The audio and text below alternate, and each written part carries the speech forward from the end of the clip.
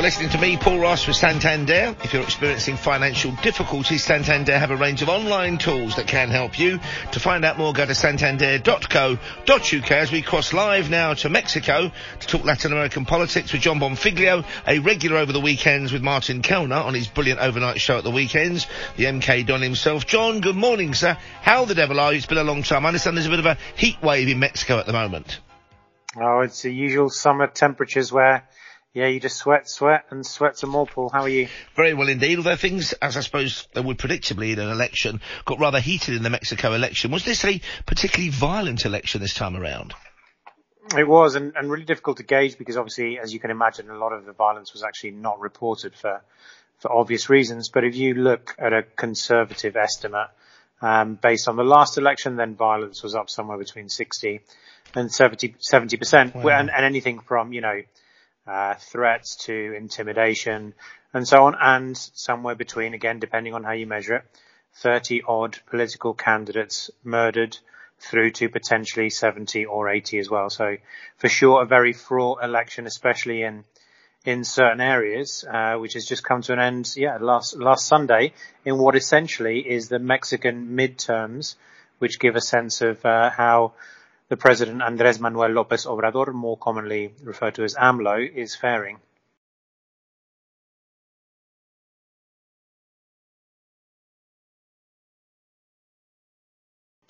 Now, as I understand it, he still is in power, but he's had his power trimmed, is that right? And maybe lost support in, for example, Mexico City?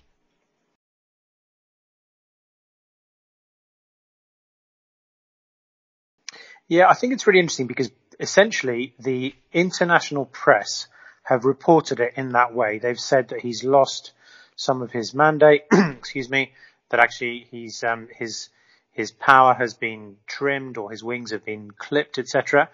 I really don't see it that way because, for sure he's lost some of his seats in the Congress, but actually he had such an overwhelming mandate at the last election that he was always going to lose support in this one.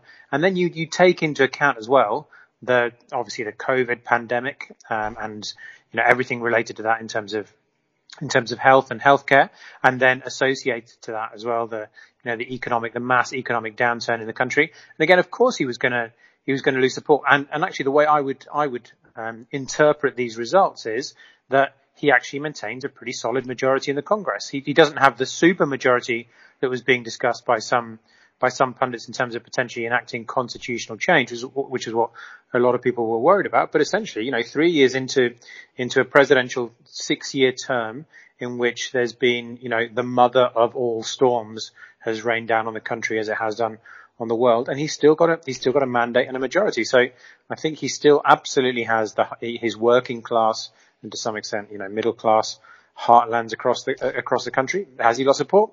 For sure, but he's still very much the man in power. As you've kind of hinted at there was an attempt by the opposition parties to portray him as maybe wishing to head back towards some of the more authoritarian governments Mexico had, for example, in the last century. How true is that? He hasn't got the mandate for that now, but was that something that was coming Mexico's way, possibly?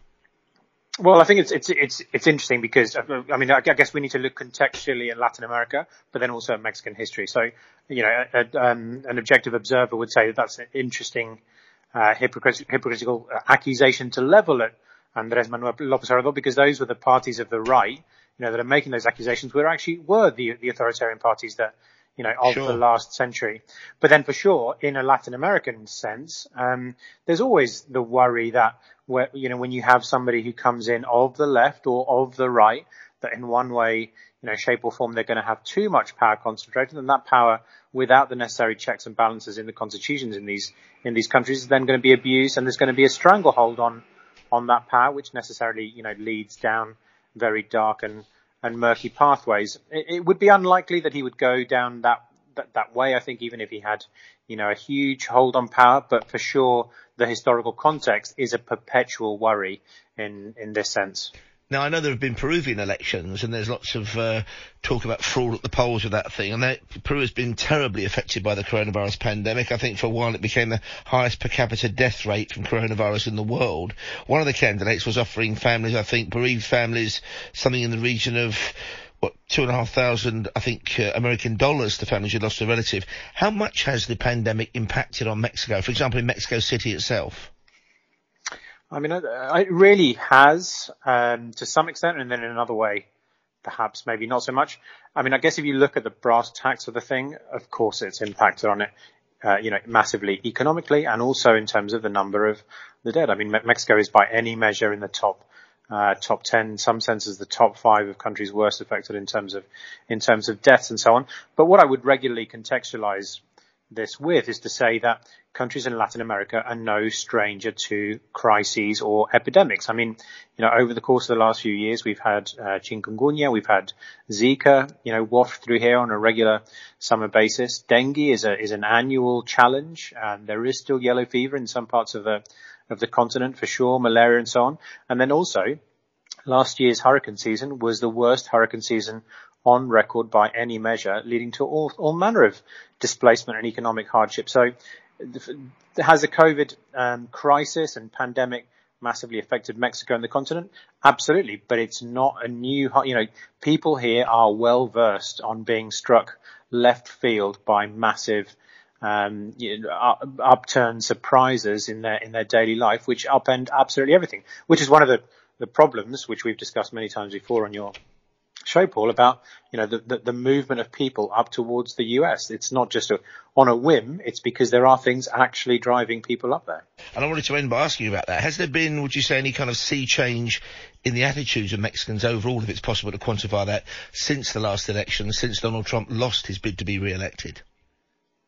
You mean in terms of how they view the US? Yeah, I mean, and also how Mexicans maybe think they're being perceived by the rest of the world, because there was an extent to which certainly it felt as if Donald Trump and elements of his party were demonizing Mexico. Yeah, I think that, certainly Joe Biden is fairly well regarded in Latin America. I mean, when he was vice president to Barack Obama, he undertook a record number of visits to Latin America, and he speaks pretty well on he knows his stuff as it comes to the continent. And he's certainly taken a softer tone and been more collegiate about speaking about partners in the region rather than telling them what to do and so on. But if you look at the situation in terms of has anything actually changed, in terms of the relationship between the two countries at the moment, I'd say absolutely not. Now, we touch base every Tuesday with a South American football expert, a guy called Tim Vickery, based in Brazil, and he was telling us over the past couple of weeks about the Copa America being moved, festival from Argentina. Brazil have offered to host it. I know Mexico is a huge football-loving nation. How has that been regarded? How has that gone down in Mexico? So Mexico actually takes part in a different tournament because they're in the North American rather than the one that's taking place in the But there was talk even for a while of the Copa America being played in the USA, because they were so concerned about it in Brazil. Now, of course, there've been falling outs between the Copa America organisers and the North America Football Association. So in that way, that was never going to be feasible. I just wondered how that was regarded or portrayed in the Mexican media. Yeah, look, for sure. I mean, to some extent, Mexico has its own problems on the footballing field, but sure. Certainly how it's been portrayed here is, looking with something of Schadenfreude in terms of what's taking place in South America, and wondering how this tournament that's being moved between pillar and post and countries which continue to have mass protests, and then obviously COVID situations in the likes of Argentina and Brazil is actually going to successfully take place, and nobody's quite sure as to how that is going to happen. Just 1 week away, from the actual tournament starting, and Brazil has just been announced as the new host. John, always an absolute pleasure, sir. Thank you very much indeed for your time. Do stay safe over there. We'll talk again soon, I hope. John Bonfiglio there, live from Mexico, Central American correspondent, talking to me, Paul Ross, and you guys on Talk.